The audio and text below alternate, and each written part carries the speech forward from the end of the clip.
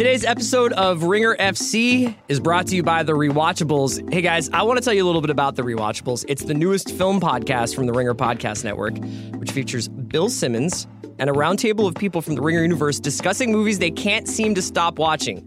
So if you're a sucker for cable movies, they're on constant repeat. This show's for you. This week, me and Bill broke down The Departed. We already have an episode about A Few Good Men up. We did Heat. There's some Sports Movie Hall of Fame movies in the podcast feed. Just check it out. It's a really fun podcast. So is this. It's the Ringer FC time. Take him out, son. I mean that. Take him out. Aguero! Oh, the pitch is falling into place. Amazing football.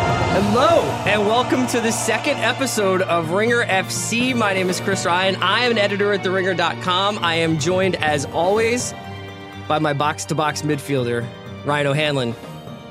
We should tell the listeners the podcast is now called Everything is Terrible. Manchester United's going to win the league. The cackling like a jackal you hear in the background. After returning from an extended summer vacation, he has resumed training against his will. It's Micah Peters. Listen, I don't know what you're talking about. I've been enjoying my football. I've been keeping in shape. You know, I'm very happy to be back. Just wait till you turn 30. Guys, first week of the Premier League is in the books. As we record this, Liverpool is off in Germany playing their Champions League qualifying, their first leg of their Champions League first round match with Hoffenheim. And we won't be talking about it. Nope. We'll hardly be talking about Liverpool at all. Here's the rundown for today's show. We're going to do some massive overreactions to first week results. We got some questions we're going to ask Micah and Ryan here about the who they felt like were the best promoted side, who was the best individual performance of the weekend, etc. We're going to be joined a little bit later by Donnie Kwok, who's going to talk to us about the two North London teams, Arsenal and Tottenham, plus a little bit of Manchester City. He has an update on David Silva's hairline. And then we'll wrap up the show talking a little bit about transfer rumors, because not a lot has happened as of airtime or as of recording time, but that can always change. So guys, let's talk a little bit about the first week of the Premier League. And I'm just going to have a couple of massive overreactions here, and you tell me whether or not I'm in the ballpark, okay? All right. Chelsea is in crisis. Listen, this is just a delicious game at Stamford Bridge. Chelsea this past lose weekend. down to 9 men, lose 3-2 to Burnley, the Barcelona of Burnley. I mean, Burnley won a single, lone, solitary, unaccompanied, just one away game last season. And then come into Stamford Bridge on opening day, bang in 3 goals before halftime. Or was it 2 goals? No, they were 3-0 up at halftime. They were 3-0 up, yeah. Yeah. Gary Cahill trying to dribble out of the back, makes a really long touch and then just goes studs up. I mean, it was really clumsy and kind of unfortunate. Is this a training thing where these guys are still getting maybe into complete and total playing shape, so they're a little late on their tackles, or is this just like a classic Gary Cahill is good for one of these like a year? I think the fact that Chelsea had 2 red cards in the first game It could have had suggests, like 3, right? Yeah, and I think they had a red card. They've had red cards in the 2 previous games too, so it's kind of a trend. Burnley, who I don't think they have one player who's not from either Ireland or the United Kingdom. Yeah. Team Brexit. Well, maybe that's a market inefficiency. This is Sean Dyche's version of Moneyball. When everybody else is looking at France, he looks at Ireland. Yeah. I think the bigger question here is, like, obviously Antonio Conte has not been the happiest camper since the end of last year, last season, when Chelsea, I wouldn't say that they didn't limp to the final day, but they had that 11 game, I think, winning streak. Is that correct? I believe so. And then held off Tottenham down the stretch. They didn't have any European football.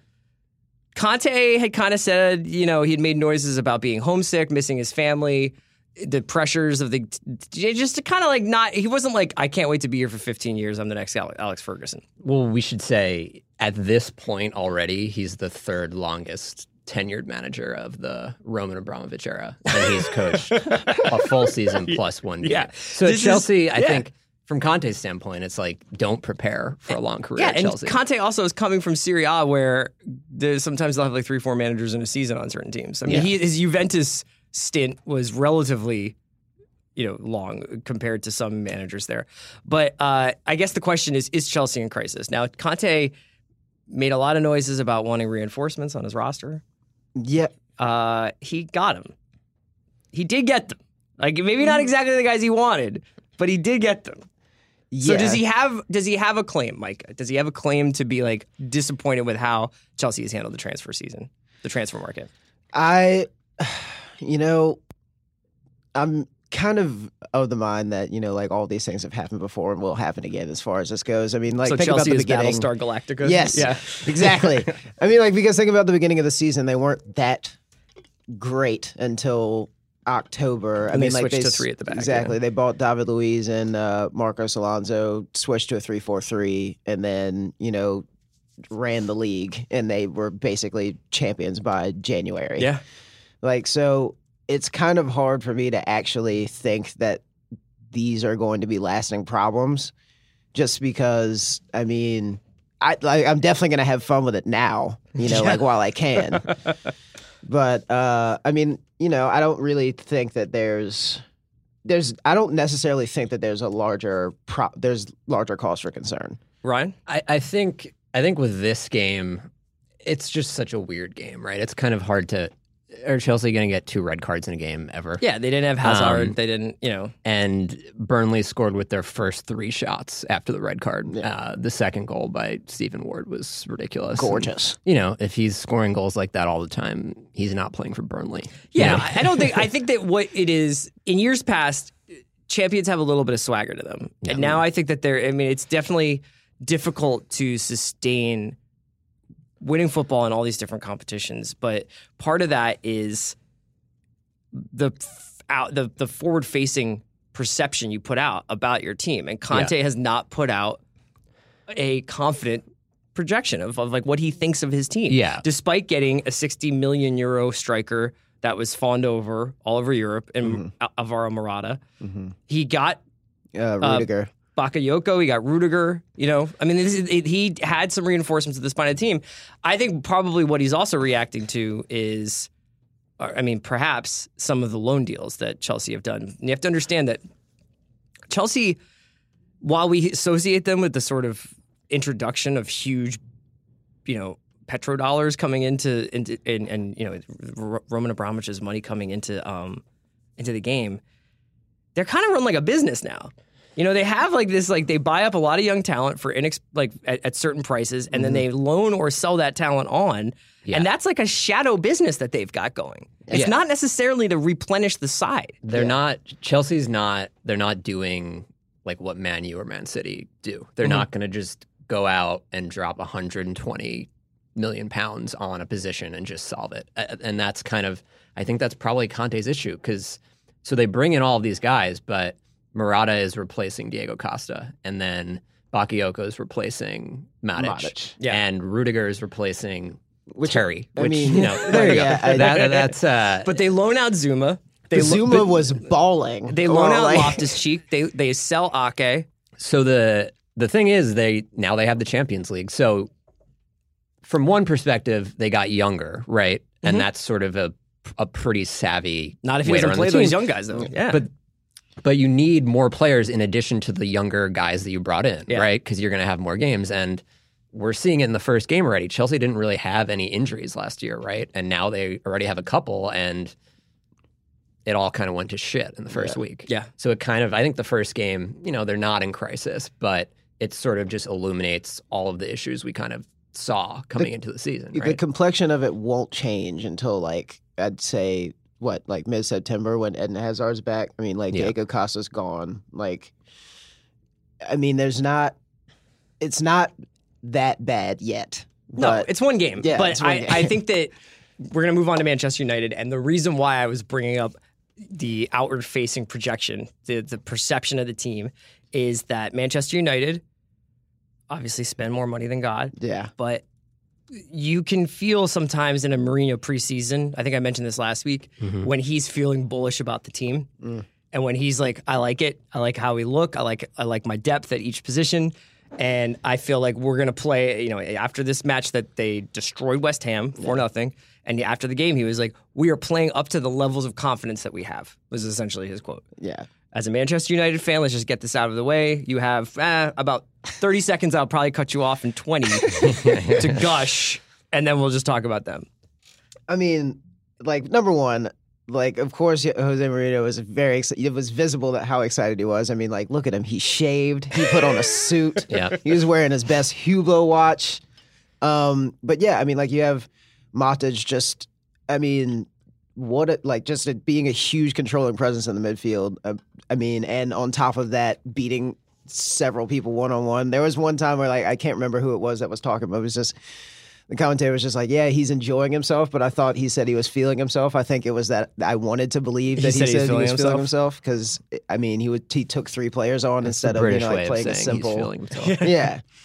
I mean, then on top of that, you had Pogba, again, being freed up to do the creative things that he wanted to do. You have Lukaku getting on to the end of through balls. And in the first, I can't remember when exactly the first goal, but his first goal was a goal that me and Ryan were talking about this off the air, is not a goal that Zlatan would have scored. Mm-hmm. And then, you know, tucks in a second header. I mean, Pogba turns everything into, like, shortens the field and scores from 20 yards out. Maybe Hart probably should have got a hand of that. And then on top of that, Mkhitaryan is the best number 10 ever.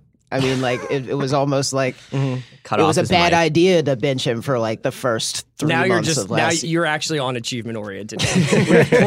We've ported your vocals over to the video game podcast. I'm just saying, like, I heard that some of y'all let in 3 goals, and I just wanted to know if y'all were okay. You know, we already said we're not talking about that team this week. I think the thing that you see, obviously, with I can't wait to read the oral history of how this Matic transfer happened, how Chelsea was like, this is a really good central defensive midfielder. Who could use a central defensive midfielder? Maybe Manchester United.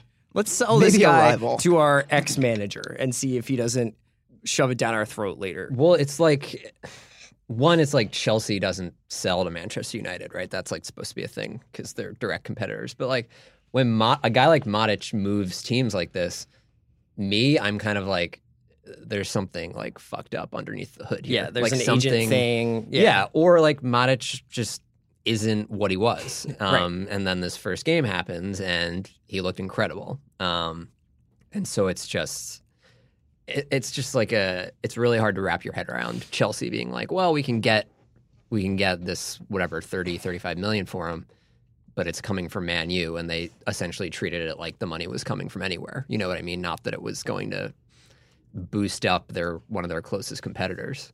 I don't like it when Manchester United is this well balanced. We've had a lot of years of them having bad defending, or, like, nobody in the midfield, or maybe not having, like, the tip of the spear striker. They are deep. They're fast.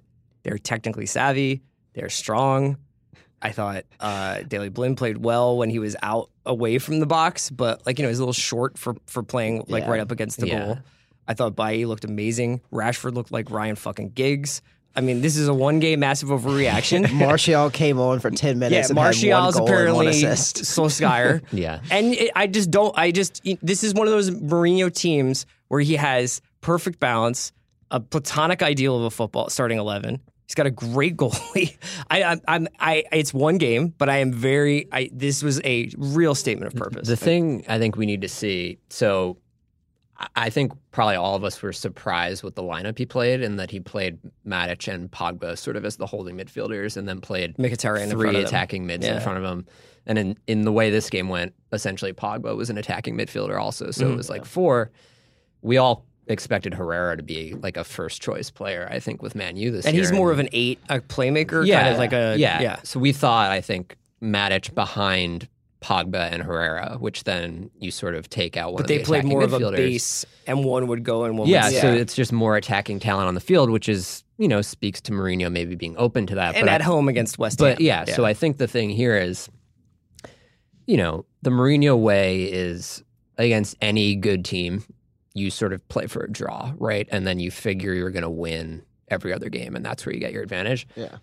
There's 5 other good teams in the Premier League, right? So there's 10 games. And if you play for a draw in those 10 games, you're just not going to accrue enough points over the course of the season. You have to get 3s. So Do we expect him to play this lineup when they play Tottenham or Man City? I don't know if this is the same lineup, and who knows how the balance works with that. But it's even last year, Man U wasn't necessarily trucking all of the worst teams, and that's what they did here. Yeah, I mean, like that's what I was gonna say. I mean, like this team is built to like bully the lower table teams and the mid table teams, and so that was where they struggled a lot last year. I mean, like it's draws against Stoke and Swansea and so on and so forth are the difference between a 6th place finish and maybe a top 4 finish. Like, so definitely I am very high on this Manchester team, and I don't want to alarm anybody.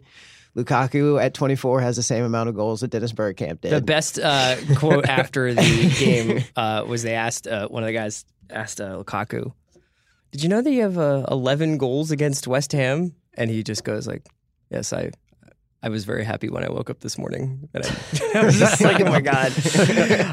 Let's do a quick massive overreaction. Wayne Rooney is back, yes or no? Yes. Really? He looked a little svelte. Yeah, you know, playing for Everton, but playing sort of like a number, like a kind of deeper striker, right? Yeah, I mean, like it was the Sigurdsson role, the string puller. Yeah, yeah. I mean, like he seemed happy, and I was happy for him, especially as somebody who has been bagging on him for at least 2 to 3 years. I mean, like he's back home. He's happy. He scored in his opening game, which means he's not going to have to weather all the questions about, you know, like, has Wayne Rooney lost it? You know, I'm happy for him. I wouldn't necessarily say that he's back. I guess that was strong. Nope. Here's a quiz for you guys. Sure. Okay. History of the Premier League. Goals plus assists, stripping out goals scored on penalties. When you add those two things up, who has the most in the history of the Premier League? Henry? No. It's right under your nose. I mean, is it Wayne Rooney? Yes. Is it Wayne Rooney? Yes. There you go. You guys are catching on. I thought it was like Wayne I Rooney's thought you not were in the gonna top say that- 100. yeah, exactly. No. Yeah, So it's- here's where I say Wayne Rooney, arguably the greatest Premier League career of all time. But You guys have to understand that, like, that probably was the hardest thing Ryan's ever had to say. yeah, blood is coming out of my eyes right now. But Wayne Rooney, one shot, one goal, created one chance. Didn't really do anything else that game. So 2 ways to look at this. There's Rooney's going to take 38 shots this season, score 38 goals. That'd be cool. Or that's not going to happen. And Everton are like relying on a guy who it's kind of, you know, he makes a couple passes each game that look great, but he's just not really that dangerous of a player anymore. Yeah, that's their problem. It's not mine anymore. Well, as we turn this into a Manchester United fan cast, We'll wrap this up here. We'll wrap this up. I think I saw a couple of commentators being like, you know, maybe this Lukaku Rooney swap is sort of a good deal for both sides. It's not. Lukaku is one of the best players in the Premier League right now. Rooney scored a goal, and that's not going to keep happening. Yeah. Okay, that's it for Massive Overreactions. Let's get on to the next segment where we ask some zonal question marks. Little flick on by the near post and bundled in on the far. Huddersfield Town's first ever Premier League goal comes from a clever set piece. All right, guys, zonal question marks. I'm just going to ask a series of questions. Try to keep the answers, you know, around a paragraph, succinct. I mean, but we could chat them through. Starting with Micah, what was the best performance from a promoted side this weekend? I'm gonna say Brighton. The Seagulls. Yeah, they've frustrated Manchester City. They did not get worked. They frustrated Manchester City for 70 minutes. It took a while for them to crack it. I mean, of course, Manchester City looks phenomenal. They controlled like from very early on.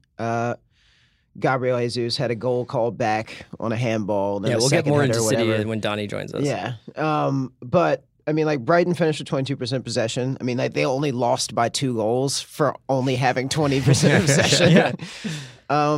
And one of those goals was a really unfortunate own goal. And I think that once they have Anthony Knockert back, who was like their championship player of the season, and with a little bit more luck, they'll be just good enough to ruin a better team's day. My thing, I mean, Brighton also just great vibe.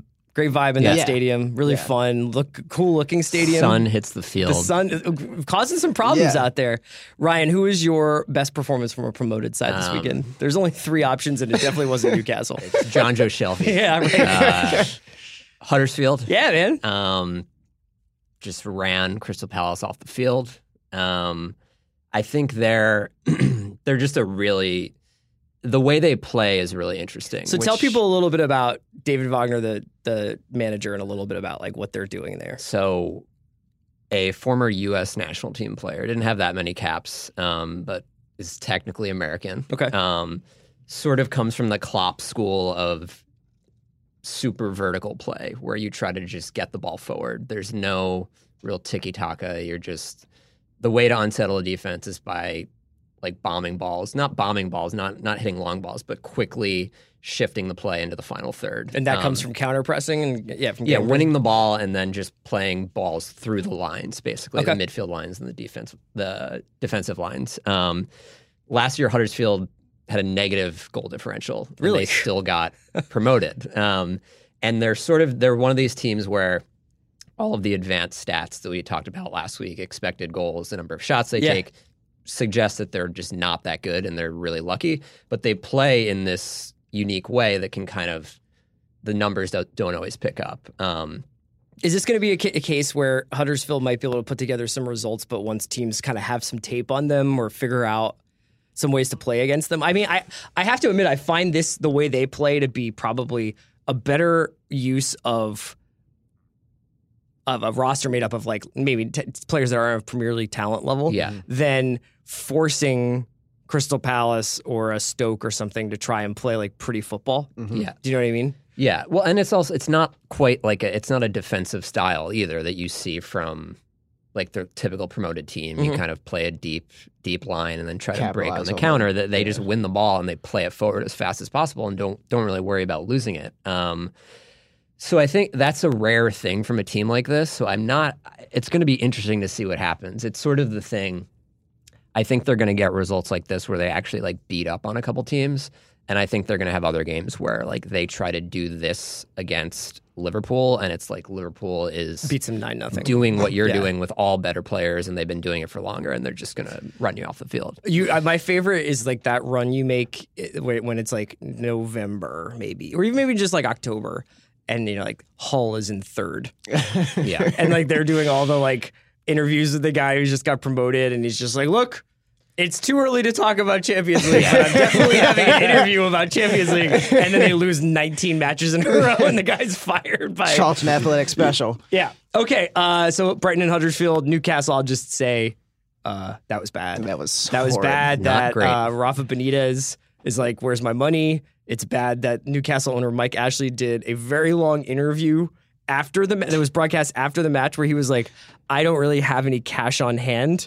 Poor guy. All tied up in the stock of my sporting goods empire. Yeah, he's too busy exploiting factory workers. And he also talked about power drinking. I was like very impressed. I mean, like it's you usually don't get owners like this anymore, but I'm sorry it has to happen for Newcastle fans. I think that Rafa will probably tighten them up if he doesn't quit in the next 2 weeks. Okay, let's move on to best individual performance of the weekend. Going to Micah. Sam Vokes. Yes! Sam Vokes, best individual performance of the weekend. The Bojan of Burnley. I'm just going to keep saying different things for Burnley. Vokes, I think it's safe to say, I think it's safe to call Lukaku the Vokes of Man U. Tell us a little bit about Sammy Vokes. I mean, two really, okay, maybe not two. The first one was kind of lucky. He kind of raked it across David Luiz's back and it kind of skirted in at the far post. They all count. Yeah, Czech definitely should have got to that one. Yeah. You mean Courtois. Better Czech is I'm actually... just thinking about Arsenal so much that I can't wait to talk about it. Courtois. Anyway, and then, gets in behind David Luiz, heads home second. That brings him to 7 in his last 6 Premier League games. Are you serious? Yeah. Yes. Damn. Yeah, stretching back to the end of last season. I mean, Rooney-esque. hey. That was one of the things about this Burnley match. I don't know why we're talking about Burnley so much, but I will say that even when the goals they scored against 9 men or 10 men for a while, weren't like, oh, we got a fast break. We got a counterattack goal. They weren't scrappy goals. Yeah, they had a little bit of panache to them. Yeah. Old Sean Dyche's guys. Okay, Sam Vokes is your performance of the weekend. Ryan, what about you? Alex Oxlade-Chamberlain of Arsenal, who played as a left wing back in the first half. Back three? In the back three. Yeah, and so then, he played wing. Okay, so then played as a right fullback in the second half. Okay. And those are probably his third and fourth best positions. Right. He's a center mid and attacking mid. I think after the Arsenal game, I think we all kind of were making fun of them for being Arsenal and just having a complete, it was just complete mayhem against Leicester. They gave up 3 goals at home. But, they ultimately pulled it out and sort of, Leicester scored basically all the chances they had, and Arsenal kind of had them pinned back for most of the game. And I think Ox, he was running past guys left and right, sort of forcing the ball into the box. Despite playing as a fullback, had 6 shots, which sort of speaks to the pressure that Arsenal was able to sustain, that your fullback is getting in positions to take shots on goal. And I think I think his flexibility is really important to Arsenal playing that 3-5-2, 3-4-3, whatever it is, because there are more sort of tiers to the formation, I guess. And when you have a guy that can slide all across it, it's easier to make subs and shift the formation around, which they did. They switched to 4 at the back and sort of took over from there. And of course, today there's news that Chelsea is interested in buying Ox. So sell your best player after the first game. Okay, so Alex Oxlade-Chamberlain is Ryan's performance of the weekend. I'm going to this isn't performance of the weekend. I'm going to say for myself, your best heat check was Christian Eriksen against Newcastle. Tottenham's midfielder, Christian Eriksen. A guy I'm very fond of. A guy who I'm just gonna be candid and say that I'm always interested in his fluctuating hairline. It's very interesting. And also, isn't he 24 but looks like he's 36? Isn't he one of those guys? Yeah, he's got a little bit of a very unfortunate chia pet hair, kind of a Benjamin Button thing going on. Mm-hmm. Loves a long shot against all odds. Just wonder goals only. Yeah, Christian Eriksen does not give a shit about expected goals. Uncorked 6 against Newcastle. Didn't score. He assisted on 2. Had a nice game. Was really good. But just is not here for Harry Kane getting off to a good start. Anytime he got the ball, probably within 35 yards, he was doing the Arjen Robben cut in and let one go. And it was glorious. But after a certain point, you could see other Spurs players be like, dude, what are you doing? I like the fact that they kept bringing up on the broadcast. They're like, Harry Kane still hasn't scored a Premier League goal in August. They love doing that. They the Harry Kane takes a long time to wake up from his slumber is a big deal for them. Perhaps that's Christian Eriksen's fault. Yeah. But I would say that, he looked good.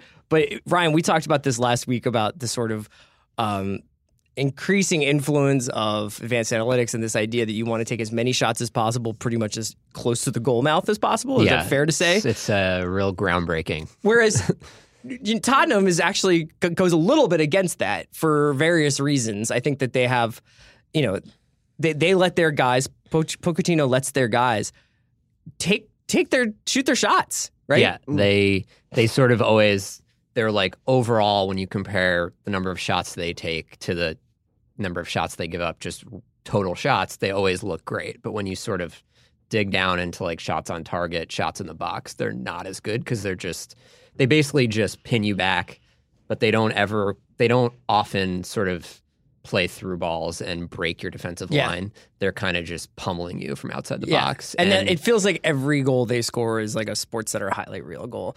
4 of Eriksen's 6 shots against Newcastle were outside the box. Have you ever played with somebody who just likes to let one off from 28? Or how do you feel about that guy?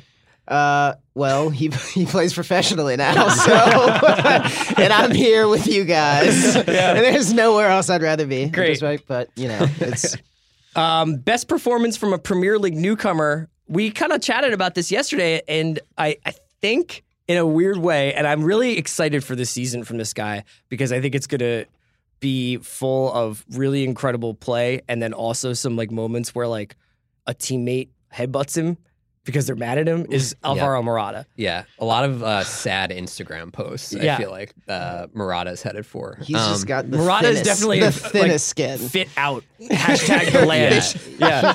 So I don't think this game answered any questions about him because we know when he plays that he scores and he sets up goals. He played 30 minutes, scored, had an assist. But stole a goal too with his stole a goal. I guess we should take one away from him. Yeah. But we know that this guy can come on as a sub and just destroy a defense with tired legs. Right? He's done that in the past. But we still just haven't seen him play as a full-time starting player. So I think he looked great. Made a huge difference when he came in, but still at the same time, Chelsea didn't buy him. I mean, maybe they did. Maybe Conte's making a point to use a guy this expensive off the bench, and he's going to keep doing it. He rejected that pretty strongly when that was brought up to him in his press conference. So he's like, you don't know me. So I super impressive performance, super efficient. But I think we need to see what happens when he plays 90 minutes. Micah, there are different kinds of strikers. There's the pile driver guy. There's the guy who runs in between the lines. Mm-hmm. Morata reminds me, and you correct me if I'm wrong here, but he reminds me a little bit of. I mean, Fernando Torres was just like such an incredible athletic specimen. He was so fast getting off. He had a fifth gear. Yeah, he had that fifth gear. Yeah. Morata's a little bit more stylish, but I think kind of temperamentally so far reminds me a little bit of the way Torres would sometimes get, like, he would sulk a little bit, you know what I mean? And if he didn't get the ball where he wanted it, and Morata hasn't gotten to that point yet, but there is lots of stuff about him just kind of like his head going down if things aren't working out for him. It's hard to keep strikers happy all the time. Well, yeah, I mean, like he was in the Community Shield against Arsenal. I mean, like he wasn't the only person to miss a penalty. Yeah, and then, I mean, but he was the one that cost £60 million or whatever. Yeah. Thibaut Courtois also missed his PK. And Petr Cech playing for Chelsea and Arsenal at the same time. I mean, like, yeah, he wasn't the only one to miss a penalty. It's just weird that he brought up, like, they're already killing me in the press because I missed my penalty. It's just like, well, that, I mean, like, the game is the game is the game. Yeah. But yeah, I mean, like, I definitely would say that he's, I mean, more of a facilitative striker. Mm-hmm. He's not like incredible like trick bag of like flicks and like the header the one he nodded on for Luis. That was gorgeous. That was as nice of a flick on as you can get. Yeah, we needed to briefly talk about how amazing it is that there's a striker flicking a ball on to a center back who then volleys it into the goal. Yeah. Oh, David Luiz forever. This is kind of like do you think that we could talk more about like this idea of like flexible positions in football like later down the line, but that was beautiful. Yeah. I mean, that was really beautiful. Okay, I have these two guys.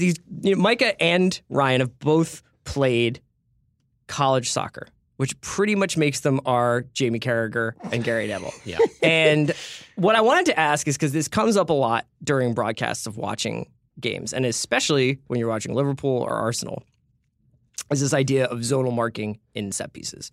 And set pieces have become sort of, it's weird. It's like one of those things where it's like, do we actually have to do these? Because the football is so nice, and then you get to the really nitty-gritty, basic, boring part, and it at least appears, I would say that the actual numbers aren't so bad on Liverpool and Arsenal's goals allowed from set pieces. It's just that they happen to come at the worst possible time.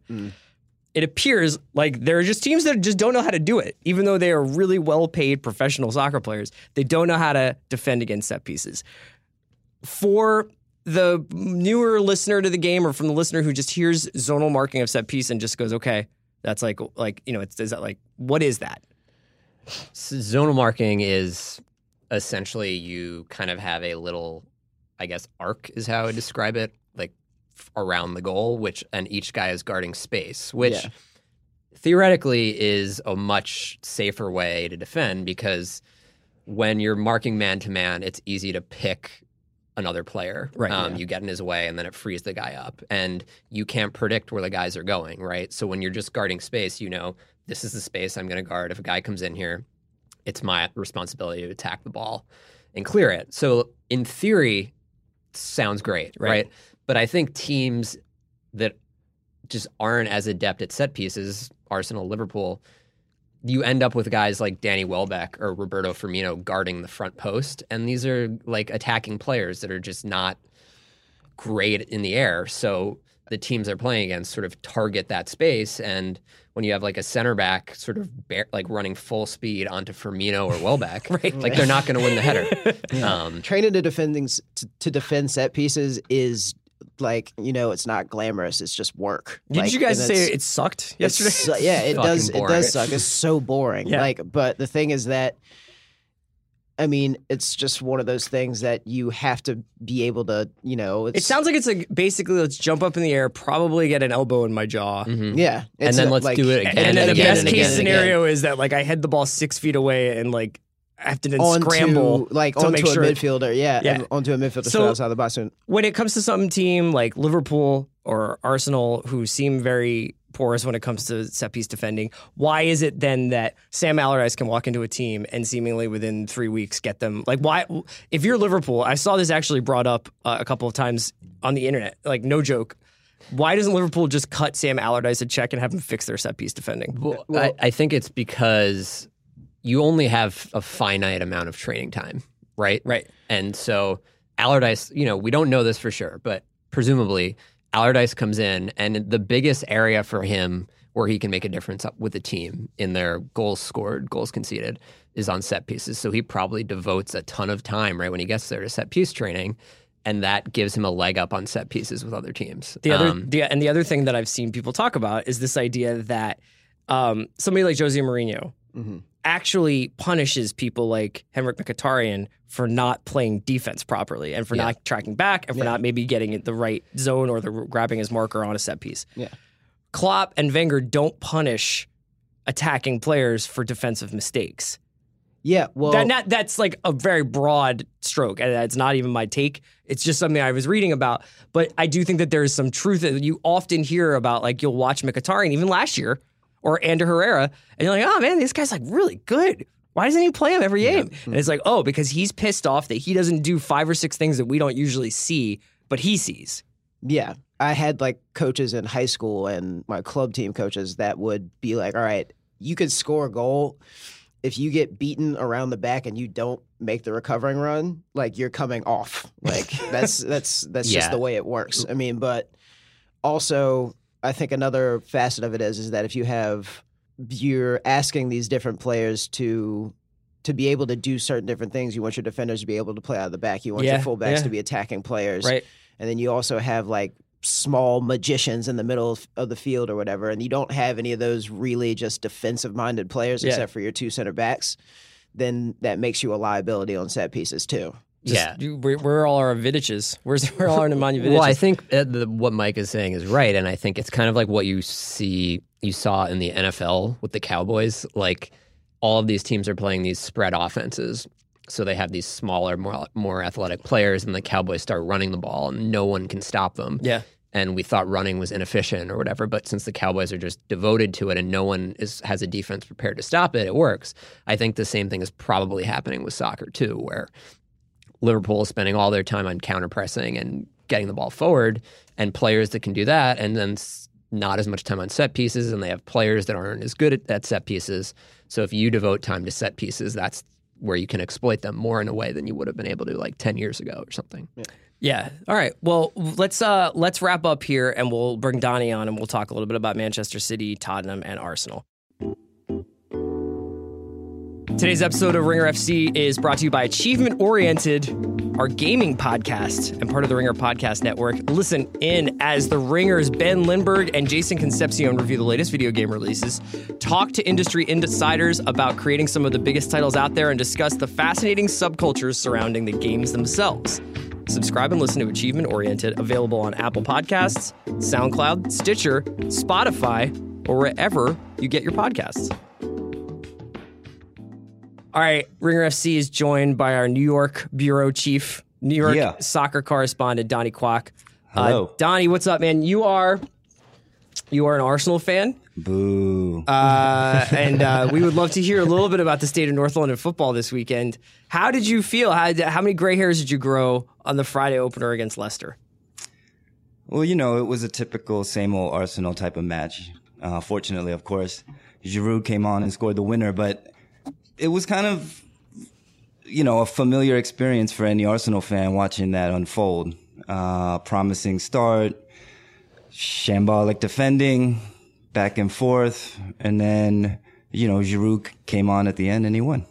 What do you think about this idea that we were talking a little bit about this with Manchester United, with Chelsea, and this perception of clubs and the way clubs kind of take on a mood? Like they and over the last couple of years, especially, and I wouldn't necessarily blame Arsenal fan TV, but but I would say that I think every club has like their fan TV and all those fan TV videos and like these YouTube channels where fans react after games outside the grounds or in their home studios or wherever tend to focus on the negatives unless there's a really positive result.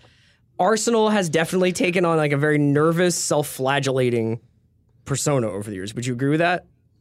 Totally. I mean, there's like an angst around the club. It's almost become sort of cliche, I would say. And it's part of why I'm kind of a self-hating Arsenal fan, because it's so pervasive. And then there's also the undying optimism, optimists amongst the Arsenal fans that, the Arsene knows contingent and the Arsene Wenger out and all of this. It's kind of like, it gets tiresome, man. I just like to watch the match. Do you think it resets, though, now that he's re-signed a deal at the beginning of the season? Do you think it resets in terms of like, okay, Arsene's the manager. Like, let's not do Arsene out every week. Until the first loss, yeah. Yeah. Did, I know you felt sort of worn out after that first game, I imagine, but did, seeing that followed up by Liverpool kind of losing their shit and then Chelsea actually losing a game, did that put sort of what happened on Friday in a better perspective for you, or no? Totally. I mean, getting the 3 points in the first game was humongous. I mean, the whole attitude of fans would be different had they not come back and won. And then obviously, as you said, seeing Liverpool drop points, seeing Chelsea lose, it does make it feel wide open after 1 week. So yeah, I mean, it's just a real preseason's not over yet feeling to the league right now. Donnie, that's not all bad in Arsenal. I mean, even though you guys won 4-3, it's not all bad, but it's not all bad. You guys did seem to have acquired a new cult hero. Yes, his name, I'm going to try to pronounce it correctly, is Sead Kolasinac. I've seen him described by Alex Oxlade-Chamberlain. I mean, I've watched him play. I agree with Chamberlain. As a tank. Yeah. He's been nicknamed the Tank. I've heard him called the Destroyer. I have a nickname. I'm about to debut it right here. The Atomic Bosnian. But just a brief bio. He's 24 years old. He came from Schalke on a free. In fact, Everton really wanted him, and we kind of swooped in. And it was really early business. It was actually last June that he was officially signed. And he's naturally a left back. I think I read he started his career as a center back, but he basically looks like a bouncer at an Eastern European nightclub that you couldn't get into. He's huge. He loves to, I mean, if you watch the Leicester match, he had an assist on the second goal, right at the half. And he was, he loves these forward forays and charging forward, and he's an all action type of guy, and somebody that I think, I watched his introductory interview on Arsenal TV, and he said that he thought his main strength is his mentality. And I think mentality is often something that's questioned with Arsenal. And obviously he's just settling in now, but you could see him being kind of like a galvanizing force. I mean, I'm projecting, I'm sure. Many people thought Xhaka would be that, but I see in him like a steel, and I could see him, chopping down Harry Kane and standing over him. And, we need that. And I think he's already, if you watch some of the, fan reactions to the first match, I mean, he scored in the Community Shield as well. So he's kind of fit in very nicely. And I think people are very happy to have somebody like him in the team. Speaking of Tottenham, I want to talk to you a little bit about Tottenham. Speaking of North London, and then I want to talk to you a little bit about Tottenham.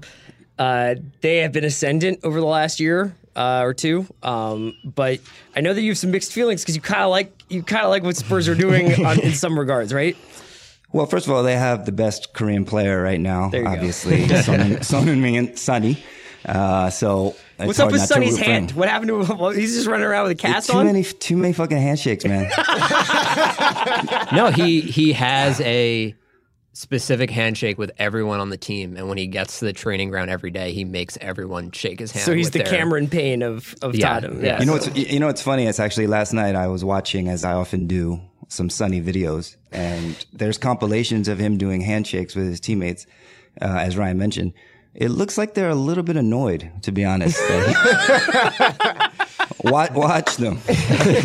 Oh, my God. But the first thing I want to say about Spurs is that after a few seasons of some really disastrous-looking kits from Under Armour, they are kitted correctly by Nike. It almost pains me to say it, but fucking sharp, man. Yeah. Donnie, what did you think? We didn't really get a chance to talk much about City today. What did you think? I mean, obviously a kind of grind of a game against Brighton, but they bought Kyle Walker. They Benjamin Mendy is yet to play yet, but they've really improved in their fullbacks. They have a dazzling front line. What did you think of what you saw of them this weekend? Shitty kits. Okay. I'll start with that. Yeah. It was one kind of a dark purple, right? Plum. Maroon, a little plum. I think. Yeah. They can't really decide what their away kits are supposed to look like.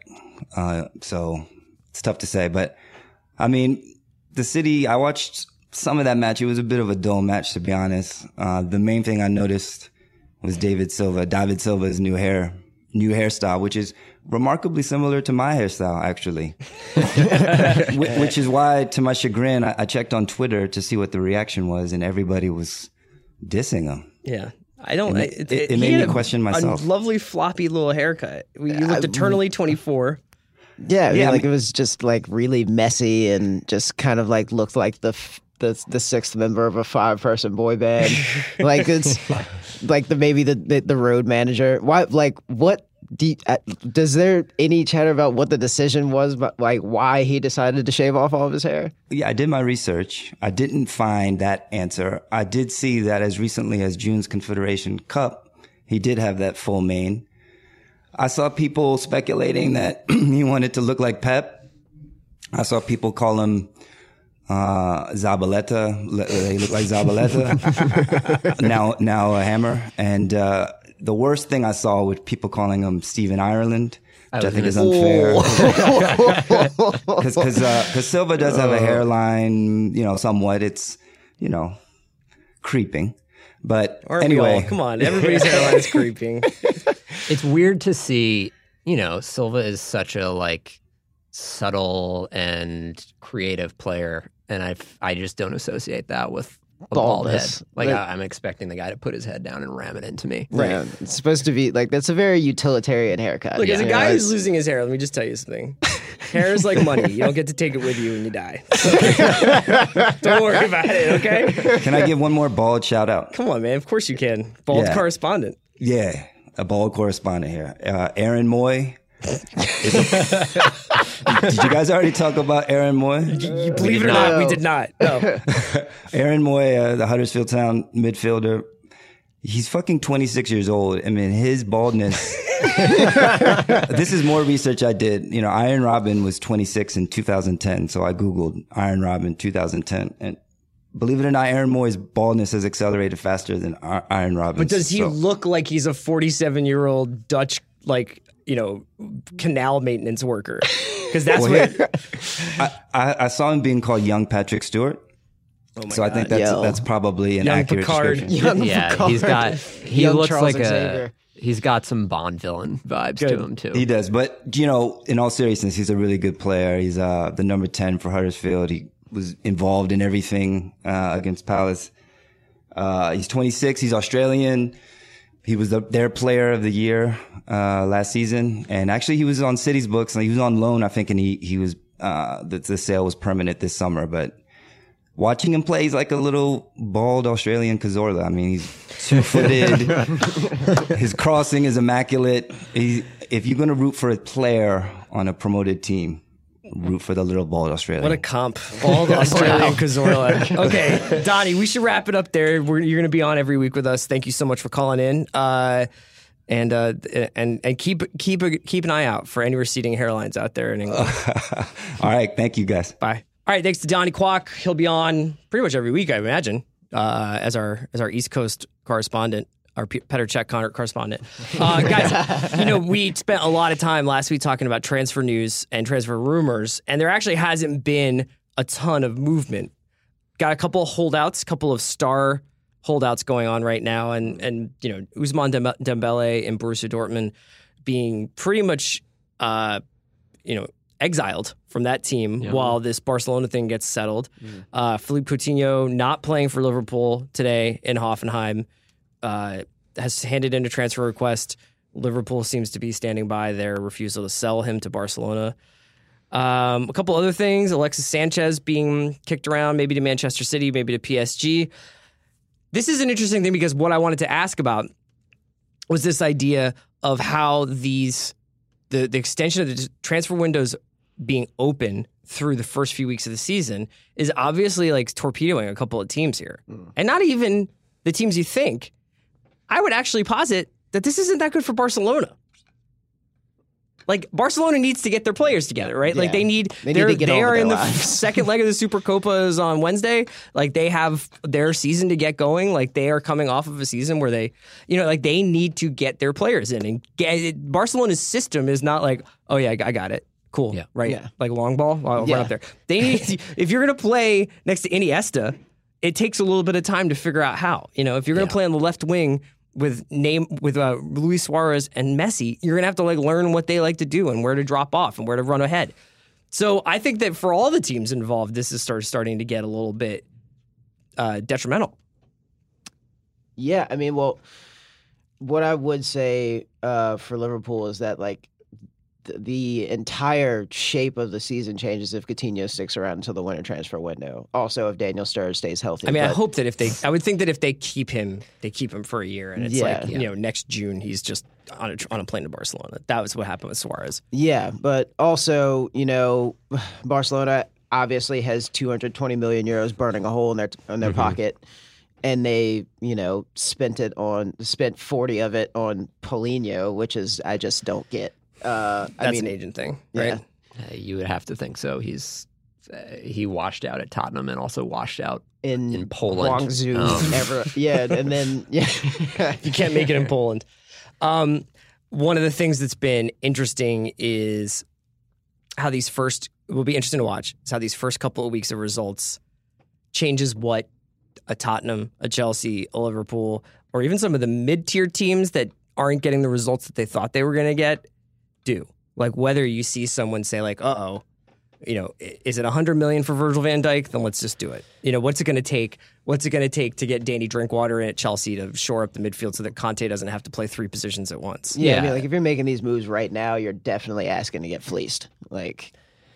Yeah, I think there's probably maybe a small part of Conte and Klopp even that are sort of happy with how the games went because it sort of speaks to their desires to improve the team and them thinking the team isn't good enough.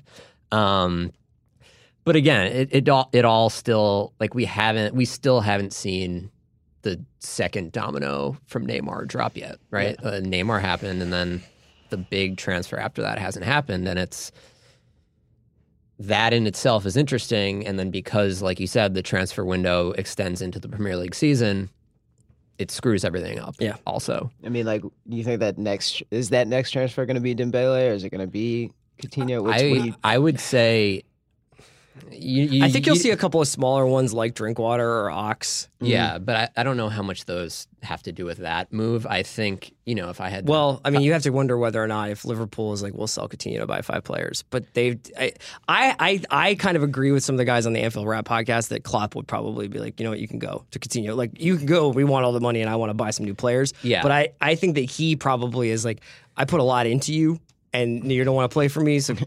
beat it. But the thing with Klopp is like Liverpool's approach this offseason has been to just sign like these top of the market guys, and if they don't get them, they're just not going to sign anyone. So like you're talking about how Barcelona is sort of in a tough position that they have all this money and everyone knows that they need to spend it. That is, I think, multiplied if Liverpool sells Coutinho, because then they need to. Yeah, the price for Van Dijk goes up that much more. I think it would be, who knows what the behind the scenes dynamics are. I think, Liverpool has tried to buy Naby Keita. They've tried to buy Virgil van Dijk. They have a lot of money that they just haven't used. Mm-hmm. So they don't really, it's crazy to say, but they don't like need the Coutinho money. In a way that like it's harder to see Dortmund, just a lesser financial team, keep turning down these progressively rising bids for this super young talent. And in the meantime, Kylian Mbappe is still in Monaco. Yeah. Who was initially supposed to be well, he was initially supposed to be the big transfer this summer. That was the 180 guy. That was going to be 180 million euros. He was going to go to Real Madrid. He was going to go to Manchester City, wherever. And that was going to be the blockbuster transfer this summer. And Neymar kind of came along and upended that. There have been rumors that Mbappe could join PSG with Neymar. There are rumors that Barcelona could look to Mbappe to replace Neymar. And there are, of course, the Real Madrid rumors, although I struggle to understand what they're going to do with him. Especially when you have,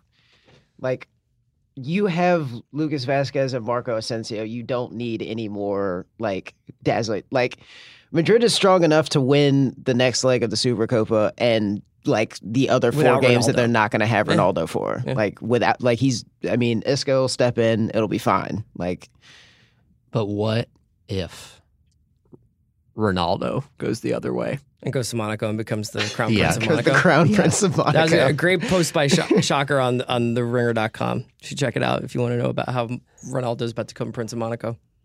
Yeah.